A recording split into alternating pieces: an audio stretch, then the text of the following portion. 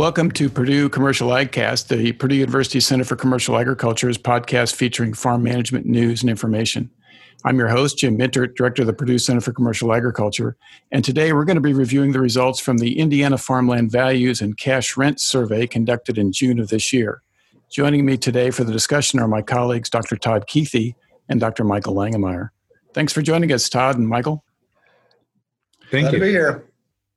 So, Todd, could you share some details with us? You've kind of taken over here a little bit in terms of overseeing the Farmland Values Survey. It's one that's been around for quite a while, going all the way back to 1970, right? Yeah, so it's been around since the early 70s. And farmland is a really important part of the ag finance makeup or world. It's about 80% of the balance sheet for the farm sector. It's usually the largest investment, biggest piece of farm's retirement plan and financial holdings. And so it's been important for a very long time for us to keep track of where farmland prices are and also where they're headed. What are the key drivers shaping that? And so we survey a bunch of experts around the state, rural appraisers, ag land ag lenders and farm managers, and some farmers as well, to just get their handle on sort of what's going on with the current farmland market, so we can make accurate decisions and planning for the year coming. Yeah, so it is essentially an opinion survey, right, as opposed to one that's transaction-based, correct? Correct, and that's actually pretty common. So a lot of states, especially going back into the 70s, it was hard to get financial records, or in some places they were subject to disclosure laws. And so, places like Iowa State, the Federal Reserve, a lot of people do these sort of opinion surveys, but the key is that we're asking people whose professional lives touch the farmland market routinely enough that hopefully those opinions are pretty close to what's accurate. Plus, we get into the weeds of it here, but there's a lot of reasons also why transaction prices maybe aren't the best judge of what's sort of the value of our farmland, because those that are sold are kind of sold non-randomly. They're usually settled estate. In some places they're so infrequent that, it's hard to differentiate what's sort of a unique, weird sale from what's sort of the general kind of market pattern in that area. So, yeah, I think one of the things you run into in transactions is not all of those transactions are really arm's length transactions, right? Yeah, actually about half are not arm's length transactions. So there's that problem. But then also, we have cases where, it seems like every time I talk to a group of people about farmland prices, they'll ask me about some particular sale in their area. And you can have, cases where somebody's wanted a parcel for a long time, and it's the first time in 30 years it's come up, or someone has plans to develop it. And it's really hard to tease out sort of from that transaction price, what's the general piece of information we can use in our management plans. Okay, so let's take a look at some of the results. So you've got survey results for various qualities of farmland. You've got top quality, average quality, and poor quality farmland for the state average. And a comparison of June 2020 versus June 2019 would be of interest, I think, to our listeners.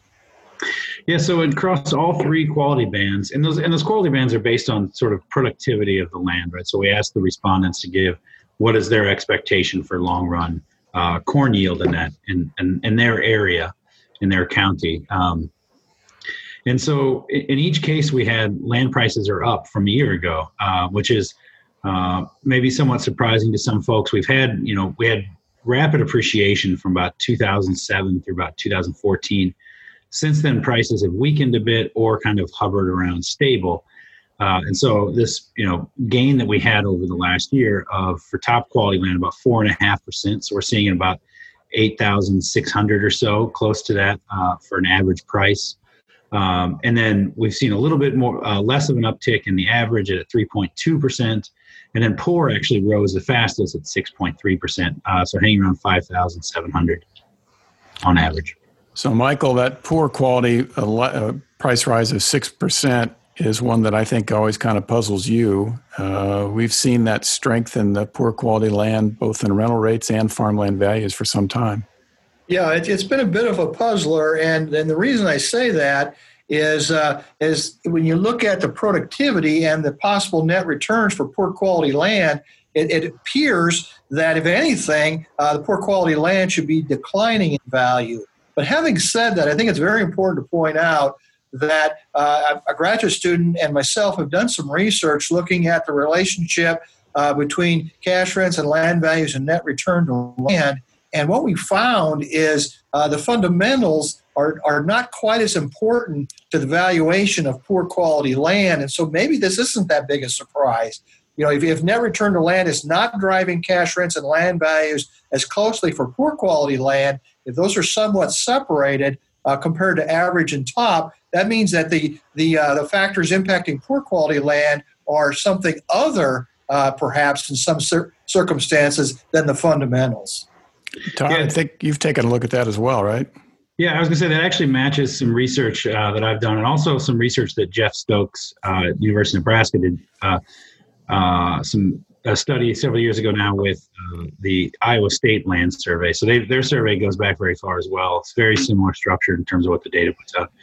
And they say that, that their words are that, low quality land is most prone to bubbles, meaning that they're more disconnected from the fundamental drivers. So we think of the fundamentals being, what can we expect by farming it or cash renting it out as far as a return?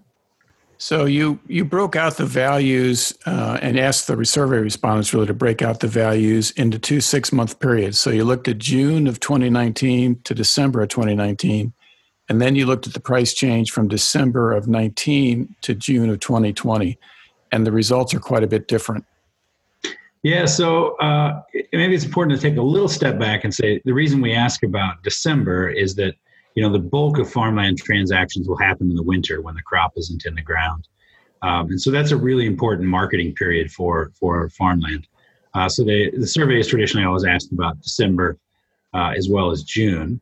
And what we found is that the appreciation that we saw over the last year actually took place in the last half of 2019. So between June and December 2019, farmland prices rose 5.5% for top, 5% for average, and poor up at about 8.7%, so quite a substantial gain there. Now, since December, the respondents suggest that land prices have actually declined. So we saw a 1% slip in top, average slip by 1.7%, and poor down 2.2%. So they all sort of show this dynamic pattern of really strong increases towards the end of 2019 and a weakening or softening of the first half of this year. And that's not too surprising, I guess, given what's taken place with respect to ag prices here in the first half of 2020, and across the board weakness in commodity prices, reductions in farm income. So not too surprising there, although we'll talk a little bit more about some other information that might suggest that that's not always the case. But you've also taken a look at those farmland values relative to inflation. So you've looked at inflation-adjusted values going back to the beginning of the survey, as well as the nominals. That's kind of interesting as well. Yeah, so the idea with controlling for inflation, and inflation is what economists use to just say the general price level of all of the things that we buy, right? And so prices are kind of always going up, and so we want to put things into sort of today's dollars of what would a 2020 dollars would the previous prices look like, and we've seen prices decline since the 2014 peak. But we're still well above, those long-run inflation-adjusted prices. Not far off of what we saw in the 70s and 80s, late 70s into the early 80s, and not too different than what we saw 5 or 6 years ago. And so, I often say that falling from great to okay feels a lot like going from okay to bad. So people have complained about prices coming down a bit. But we're still, historically sitting very well. And it's also true that it's pretty rare for farmland values to decline over an extended period of time. I think over the last, half century or so, or actually more than a half a century, they've only been 2 periods when farmland values have declined for 5 years or more. Yeah, in fact, so the USDA has tracked farmland prices, since its creation as an agency, pretty much, or a department in the government. And the only periods of sustained declines were that 1980s farm financial crisis, and then also a period around the Great Depression. Actually started just ahead of the Great Depression, but this sort of build up and run down in the 1920s. And so that kind of feeds into people's expectations about farmland values, and that kind of leads us to something else. I think you asked people on the survey to identify what the positive influences are on farmland values, as well as what they think might be pulling down farmland values. And you've got a pretty wide array of things you look at there or ask people about. Let's talk about the positive and negative influence on farmland values in the current market environment. Yeah, so the first one, the one that always pops up first is interest rates that had the highest positive value, highest positive rating. And so the basic idea there is that, if we think of farmland the way we are trained in our intro to econ or intro to finance classes, as a sort of net present value. The idea is any asset, the price is based on what we can expect to earn by owning it. But then we discount those future returns. The future may not happen, or we prefer money now to in the future. And so when interest rates are low, that allows us to capitalize that income at a greater rate. So that puts positive pressure on farmland prices. And, even before the pandemic, the Fed was slowly lowering rates out of fear of a recession. Then at the start of the pandemic, we had surprise rate decreases. So the Fed has decreased short-run borrowing costs. And at the long end, which is a little bit more of an organic determination of mortgage rates or long-run borrowing rates, we've seen those fall as well. So that puts positive pressure on farmland prices. And so even if we see our income start to decline, as we have over the last several years, being able to have low interest rates to support that capitalization process puts upward pressure on land values. Yeah, so then you've also got some other key factors that are listed. I think low returns on alternative investments is something I hear about whenever I talk to farmers about farmland values.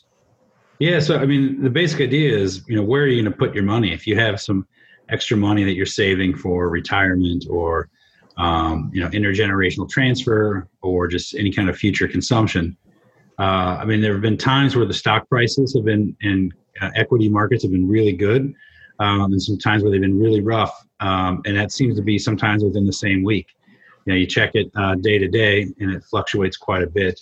Where farmland offers you relatively stable returns year to year. And so, a lot of people see that as a real safe investment. And in times of economic turmoil, there is a sort of flight to safety or a preference for safe assets.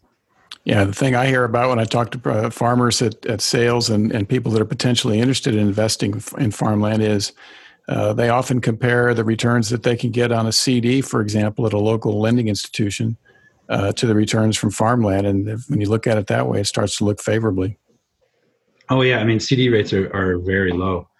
And the other part, too, is that we have limited supply. So we ask, how do you rate the number of transactions in your area now compared to a year ago? And for the last 3 years, the majority of respondents are saying lower, right? So they keep thinking that the supply is getting smaller and smaller, which helps, support the prices that, if you're wanting to purchase farmland and there's only so much available on the market, that'll command a premium.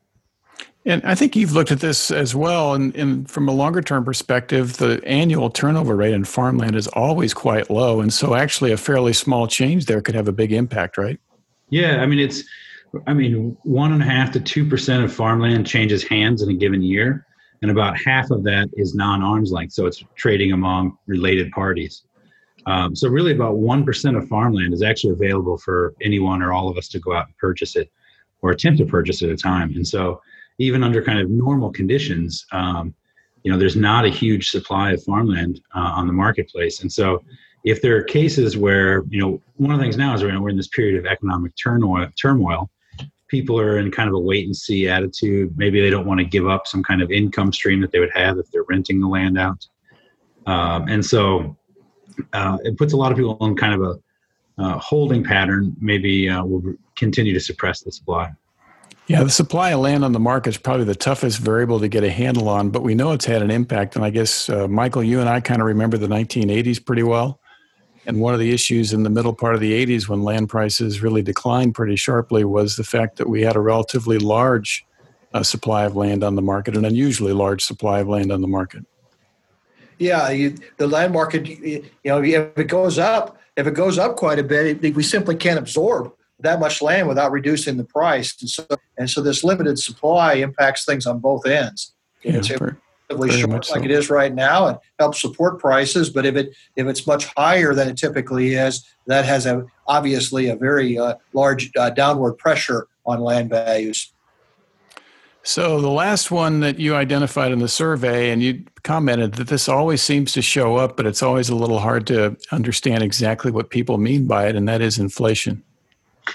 Yeah, it's a little bit tricky because, as economists, I mean, I was certainly taught that, one of the things about farmland is it's a hedge against inflation, right? So anything that produces commodities, whenever the price of all goods are going up, will go up because, commodities are in all of those basic goods. So things like mines or farmland are good to hold in inflationary periods. But we've seen, very low inflation on the edge of sort of no inflation over the past 20 to 25 years, but yet people still see that that's a positive influence on farmland, even though we don't seem to have inflation. So the correlation of anything with a line of zeros, I guess, is high as long as they're both kind of flat. And that could be a reflection to some extent of people just having some institutional memory and going back to thinking about how it did impact things perhaps in the 70s and maybe the very beginning of the 80s. Yeah, and although it is also important to point out that, a lot of farmland prices is based on long-run expectations, right? So the typical farmland owner will own it for 30 years, and then we know that a lot of those pass them to their immediate heirs. And so, it's not just about maybe the inflation that we're experiencing, but the inflation they're expecting. And there are definitely, I go to extension events, people always seem to be expecting high amounts of inflation in the future. I know as economists, our opinions will divert about what that inflation looks like or when we'll get it. But I think it's also not just about what's sort of happening today, but what people are expecting in over the life that they plan to own the asset. So it's also interesting to look at what the survey respondents had to say about the negative influences on farmland values. Yeah, those are not a surprise, right? So low returns is a big one. Also the low commodity prices, and those things are intertwined. So low crop prices, low livestock prices, really just sort of those small returns. I know Michael's done some work about what net returns look like compared to average cash rents, and so how much money can you expect to earn on rented ground? And so there's a lot of pressure there in terms of saying, well, this just doesn't pencil out. Can I afford to pay this price unless my returns are better? And the last one, I think, was poor liquidity. And Michael, I know you've looked at that. We've talked about that a number of times in other programs, the lack of liquidity out there, at least the reduction in liquidity from a farmer perspective. The average liquidity is very low. If you look at the USDA data or if you look at some of the state Farm Management Association data. But the important thing when you're thinking about liquidity is there still is a group of people out there, and it's not that small a group that has good liquidity. And because the farm market is so thin, if those people with good liquidity are interested in buying land, that poor liquidity, that average poor liquidity, may or may not have that large effect. Certainly, I think much smaller than the low net returns. Yeah, good point. So, Todd, you've been asking people also about projected land value changes, looking here for all of 2020, actually. So let's talk about that for just a bit. Yeah, so we asked, what do you think land prices are going to be in this coming December? And so it's not surprising that the majority of our respondents expect prices to continue to climb over the last 6 months of this year, and a little bit higher pace than the decline of the last 6 months. So they were looking at the time, and this was taken in June, and I know we're at a time where opinions change rapidly.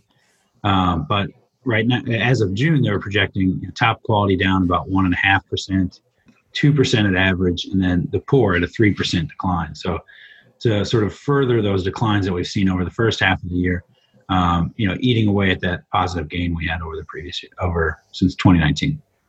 So I think all three of us are in contact with farm managers and people in the real estate business, and we keep hearing some stories about some pretty positive farmland values here in the late spring and summer, and I think maybe surprisingly strong. How does the data on the survey match up or maybe not match up with what we're hearing in some of those casual conversations?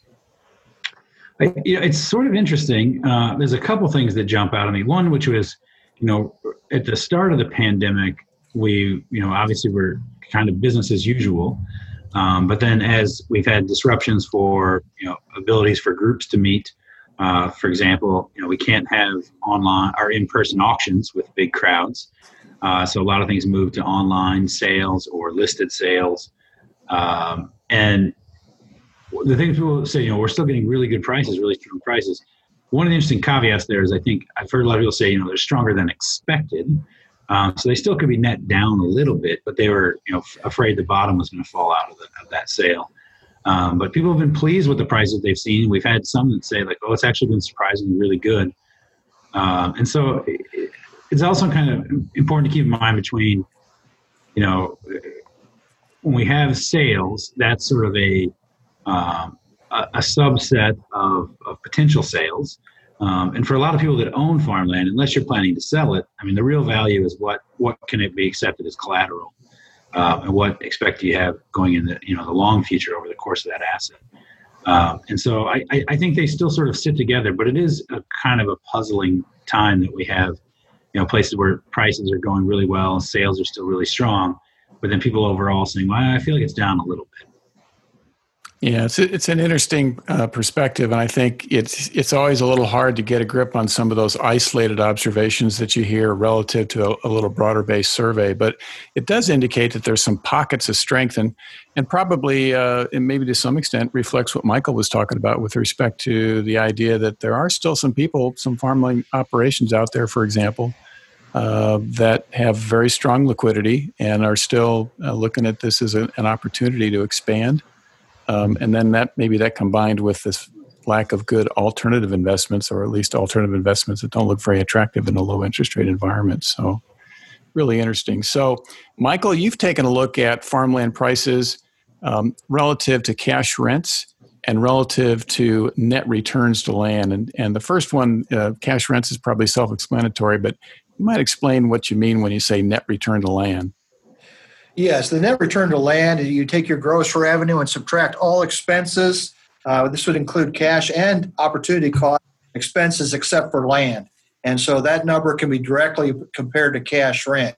And when I'm talking to groups, both landowners and people that are renting ground, one of the questions that comes up quite often is obviously net returns have not been very strong since 2014. As Todd indicated, we did see some adjustment downward in cash rent and land value, but not as much as you might think, given how low net returns have been since 2014. And so because of that, we did some more deeper investigation and took a look at farmland price divided by 5-year average cash rent to kind of look at that relationship. And then we compared farmland price divided by 5-year average net return to land. We want to do more than 1 year because one year could be really high or really low, and people aren't using just 1 year as their net return to land or their net returns for the next 30 years. They're using more of a long term.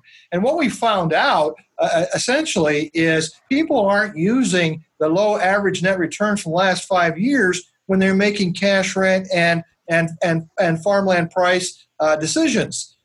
They're expecting net returns to be higher than what they've been in the last 5 years. And so some optimism, if you will, regarding where net returns might be heading, better than what we've seen in the last 5 years. So you concluded that by virtue of the fact that the multiple of farmland price relative to cash rent and relative to the net returns to land has been rising recently, right? Yes, the farmland price net return to land has been rising and is much higher than the farmland price to cash rent, suggesting that they're not just using the last 5 years of average returns when they're thinking about cash rent and land value decisions. The other thing we found out is very consistent with what Todd was talking about earlier. The people are expecting the historical low interest rates to continue. I would be in that camp myself. I see no reason why we would see a large spike in interest rates anytime soon. So that's logical. Another thing we did is we, rather than just using 5 years of cash rent and 5 years of net return to land, we said, okay, what happens if we use 10-year averages?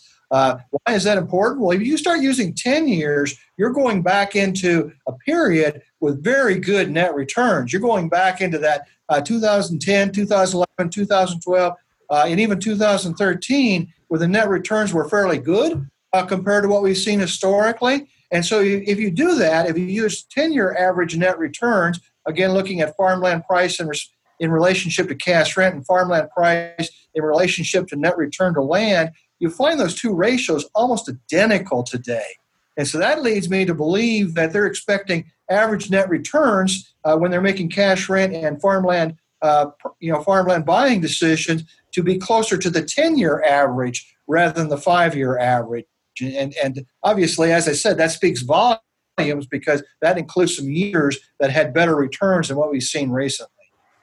Yeah, and better returns than what we've seen recently probably understates it, doesn't it, Michael? I mean, truthfully, that was probably the most positive returns for crop agriculture we've ever seen. Yeah, the 2007-2013 period, as we've indicated in other webinars and podcasts, is one of the best periods we've seen since the 1910-1914 period. And by the way, I was not alive during that period. I just heard people say that, and also looking at the data. And so obviously, when you start bringing in some of those years from 2007 to 2013, you're bringing in some optimism with regard to where we're heading, and using that optimism to make cash rent decisions and to purchase land.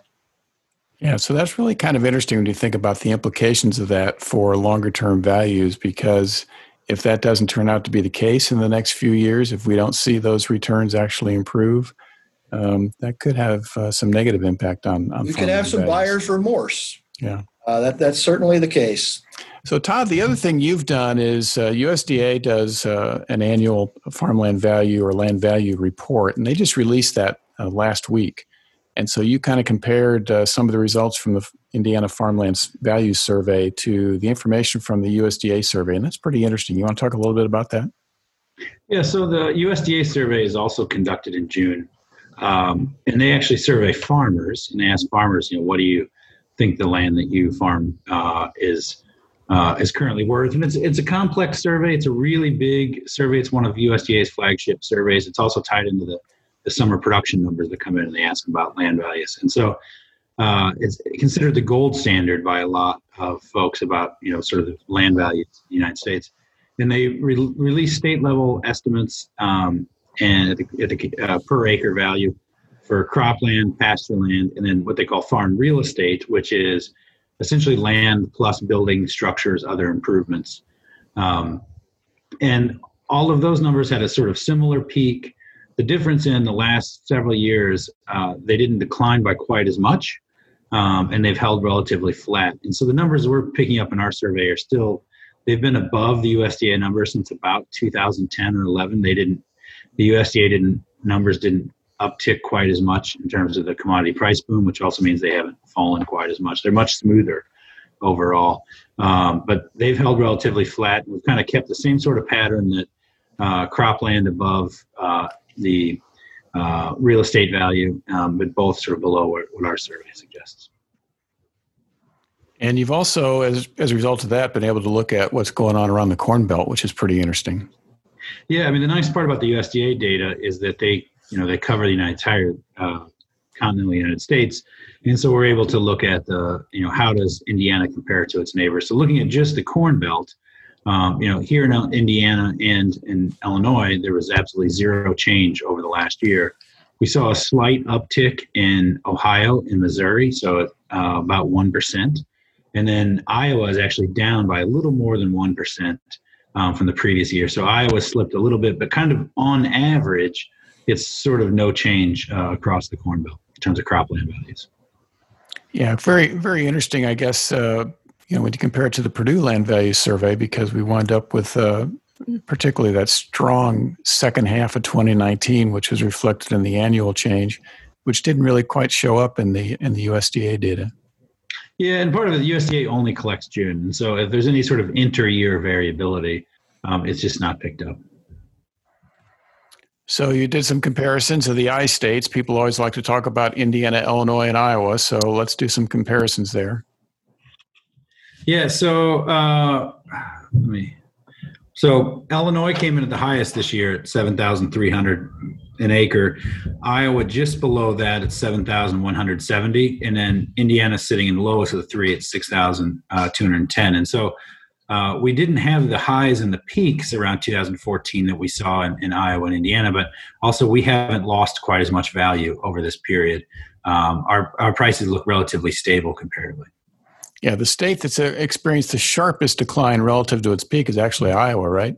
Yeah, and I always a little bit hesitant to compare anything to the 1980s, but I mean that's sort of the same pattern we saw there. That Iowa had the highest volatility in terms of the biggest run up and the largest decrease. So it's probably not surprising to see that again here. Although I have to stress, much more muted than what we saw in the 1980s. So let's kind of summarize some of the results. If you look at June 2019 to June 2020, looking at the Purdue Land Value Survey. Yeah, so again, we had that sort of first half, second half of 2019 increase and then weakening slightly in 2020. The other thing to point out for any listeners that are interested in looking at the full report, we also publish it at the regional level of the state. We have 6 regions, collection of about 15 counties. And so we do the 3 land value grades across those 6 regions. And in all except for one instance, they all sort of held the same pattern of an increase through December and a slight decrease since December. And so that's also a little bit surprising. We've had years recently where it really is a function of kind of where you live and what kind of farmland you hold in terms of whether or not you had appreciation or decreases. But this year, we've pretty much held that pattern uniformly across the state. And those key drivers were farm income, commodity prices on the negative side, and on the positive side, it was really about interest rates and limited supply of farmland on the market, right? Yep, that's kind of what signs point towards driving things right now. So the other part of the Indiana Farmland Value Survey looks at cash rents, and I know that gets heavily used by a lot of our viewers and listeners in terms of trying to negotiate rents. So let's talk a little bit about those, how they compare in 2020 versus 2019.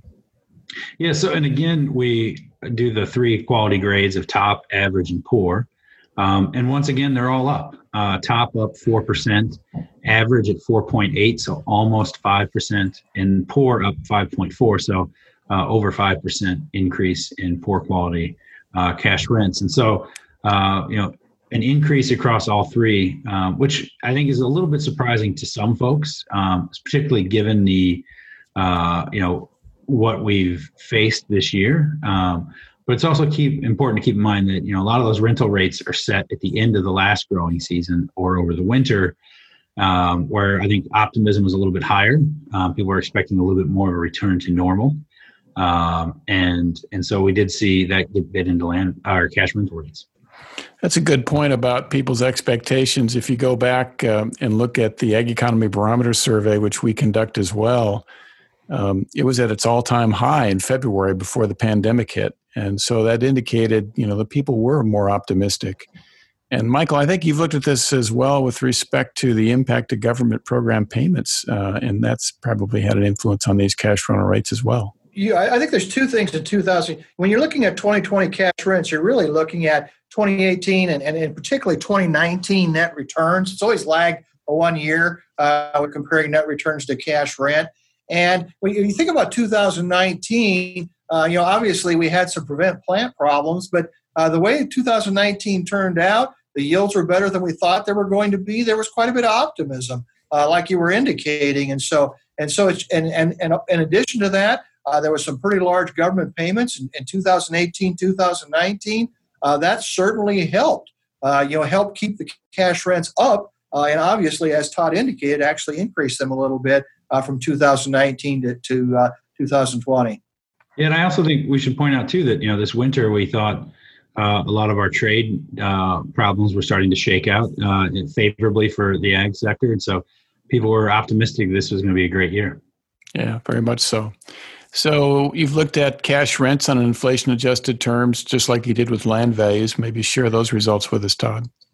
Yeah, and so controlling for inflation, that inflationary pressure, we're sort of just above a very long-run steady state. We had the period of the 80s where cash rents were falling, and then they held relatively stable until about 2005.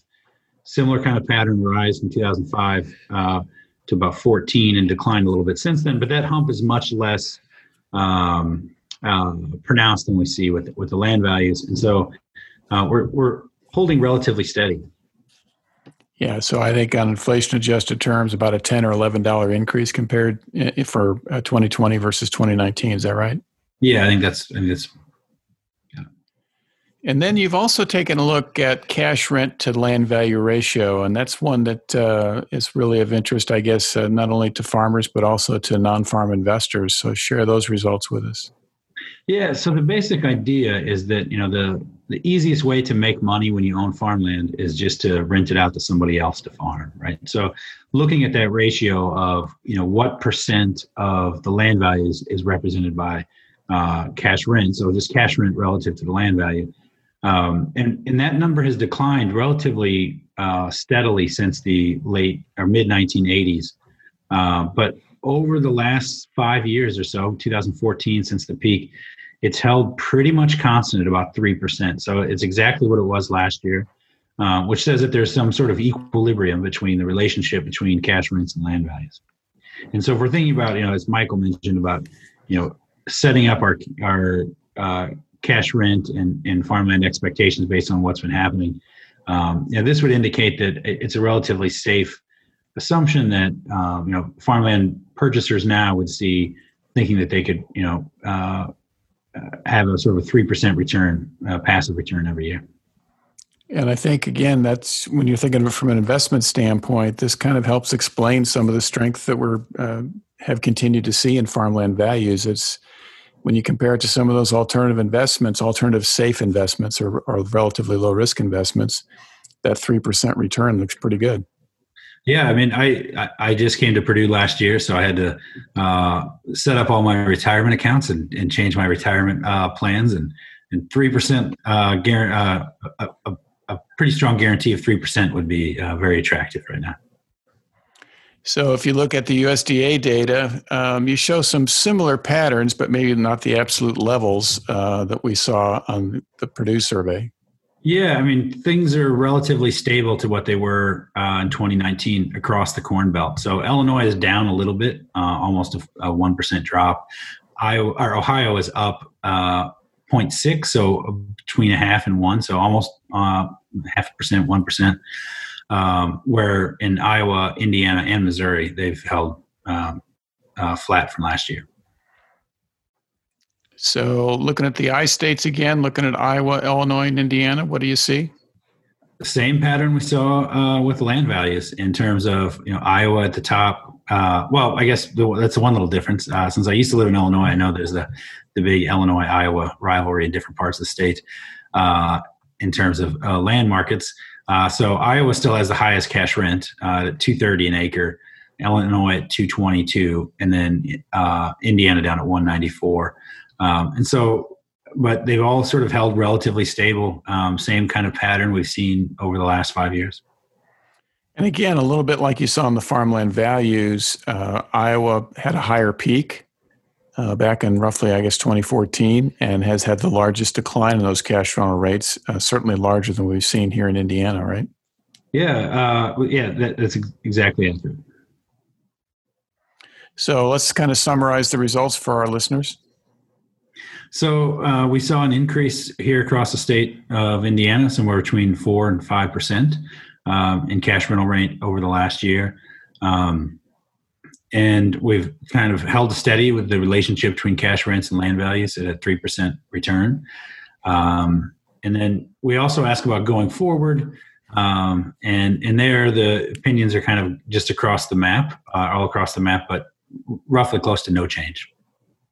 And I think we were talking about this earlier. I think, you look at the farmland value data that you collected, and I think you made a comment that if you'd asked people last summer of 19, if the farmland value increases that you were showing, these, modest single-digit increases, if that was going to be expected or considered to be a good change, people probably look at this a little differently than they look at it today. Yeah, I mean, it's one of those things. I think because we sort of things were really firing on all cylinders coming out of 2019 at the start of 2020. That there's a lot of reason to say there are things that are disappointing now, but if we knew we were going to have this outcome a year ago, people would have been excited to have. Yeah, if you told people a year ago that you could look to see farmland values up, I think between 4% and 5% here in Indiana, you'd say, great. Yeah, and depending on which side of the room you ask, they'd be excited about the rent increases as well, right? Yeah, depending on which side, that's right. Yeah. So, Michael, you've taken a look at cash rent and net returns to land here in West Central Indiana, and you were using that for maybe some implications about what's likely to happen to cash rents for the 2021 crop year. Yeah. First of all, let me back up here a little bit and kind of review some of the fundamentals we've talked about with respect to cash rent and land values. Land values have multiple factors that impact those. Net returns to land is certainly important, but Todd was mentioning interest rates, alternative investments, the supply of land, and so those there's a multitude of factors that impact farmland prices. When you look at cash rent, certainly supply would matter too, but the main thing that drives cash rent is net returns to land. And so even though that a cash rent to land value has been relatively stable the last several years, we may be entering a year or two where there's more downward pressure for cash rents than there is for land values. So that leads me into talking about what does the 2020 cash rent look like compared to net return to land. And based on our current estimates of where prices might end up in 2020 and our current estimate of government payments, the net return to land is really low. It's as low as it's been, if not lower than what it was in 2015. And from 2015 to 2016, as a result of those low net returns to land, we saw a fairly significant drop in cash rent in Indiana and other states. And so the natural question to ask is something like that, could something like that happen in 2021? And all I would say in response to that type of question is if we don't see something different from our estimates for 2020, either because of relatively high yields, there's talk of having relatively high yields in different parts of the Corn Belt, or maybe another government payment that we're not factoring into our net return to the land estimates. Unless something changes here, I think there's quite a bit of downward pressure for 2021 cash rents. And you've taken a look at the impact of net returns to land on cash rental rates over long periods of time, and maybe give us a little insight into how rapidly cash rents adjust to changes in net returns to land. Yes, net return to land is much more variable than cash rents. That's when I was talking about the price to cash rent ratio earlier. I was using multiple years of data there rather than just one, because net return to land is quite variable compared to cash rents. A graduate student and myself looked at this, and essentially what we found is a $100 change in net return to land, either positive or negative, results in about a $10 change in cash rents. And so if we expect the net return to land in 2020 to be $100 below 2019, which where it looks right now, that suggests about a $10 decrease in cash rents. So when I talk about downward pressure to cash rents, I'm not expecting something like for West Central Indiana to drop from 252 to 200, but I'm expecting something smaller. Maybe seeing something around 240, 245, just some downward pressure on cash rents because of the low net return to land in 2020. And that forecast would be pretty consistent with what happened from 2015 to 2016, correct? Yes. And again, it's important to point out something I said earlier. When we're looking at the relationship between cash rent and net return to land has been lower than cash rent ever since 2013. West Central Indiana and other parts of Indiana, and so that means that people are more optimistic than the current net returns or the net returns that we've seen since 2014. And so it's hard to factor in how that impacts cash rents. But I still think the fact that net return to land looks very low in 2020 is going to have a negative impact on 2020 cash rents. And the wild card that actually supported cash rents in going into 2019 and to some extent this year was the fact that we had relatively large government program payments, primarily coming out of the MFP program, right? Yeah, and we could see some additional government payments, and that certainly would mitigate some of the downward pressure. Yeah, so that's one of the wild cards in terms of projecting those net returns for 2020 is what happens on the government program side, right? Definitely. Well, that wraps up our review of Indiana Farmland Values survey results. So visit our website at purdue.edu/commercial ag, and you can find a detailed version of the report. And as Todd indicated, lots of detail in there with respect to regional results that many of you might be interested in. So with that, thanks for listening, and I encourage you to share the podcast with your friends and colleagues. And on behalf of my colleagues, Michael Langemeyer and Todd Keithy, and the Purdue University Center for Commercial Agriculture, I'm Jim Mintert. Thanks for joining us.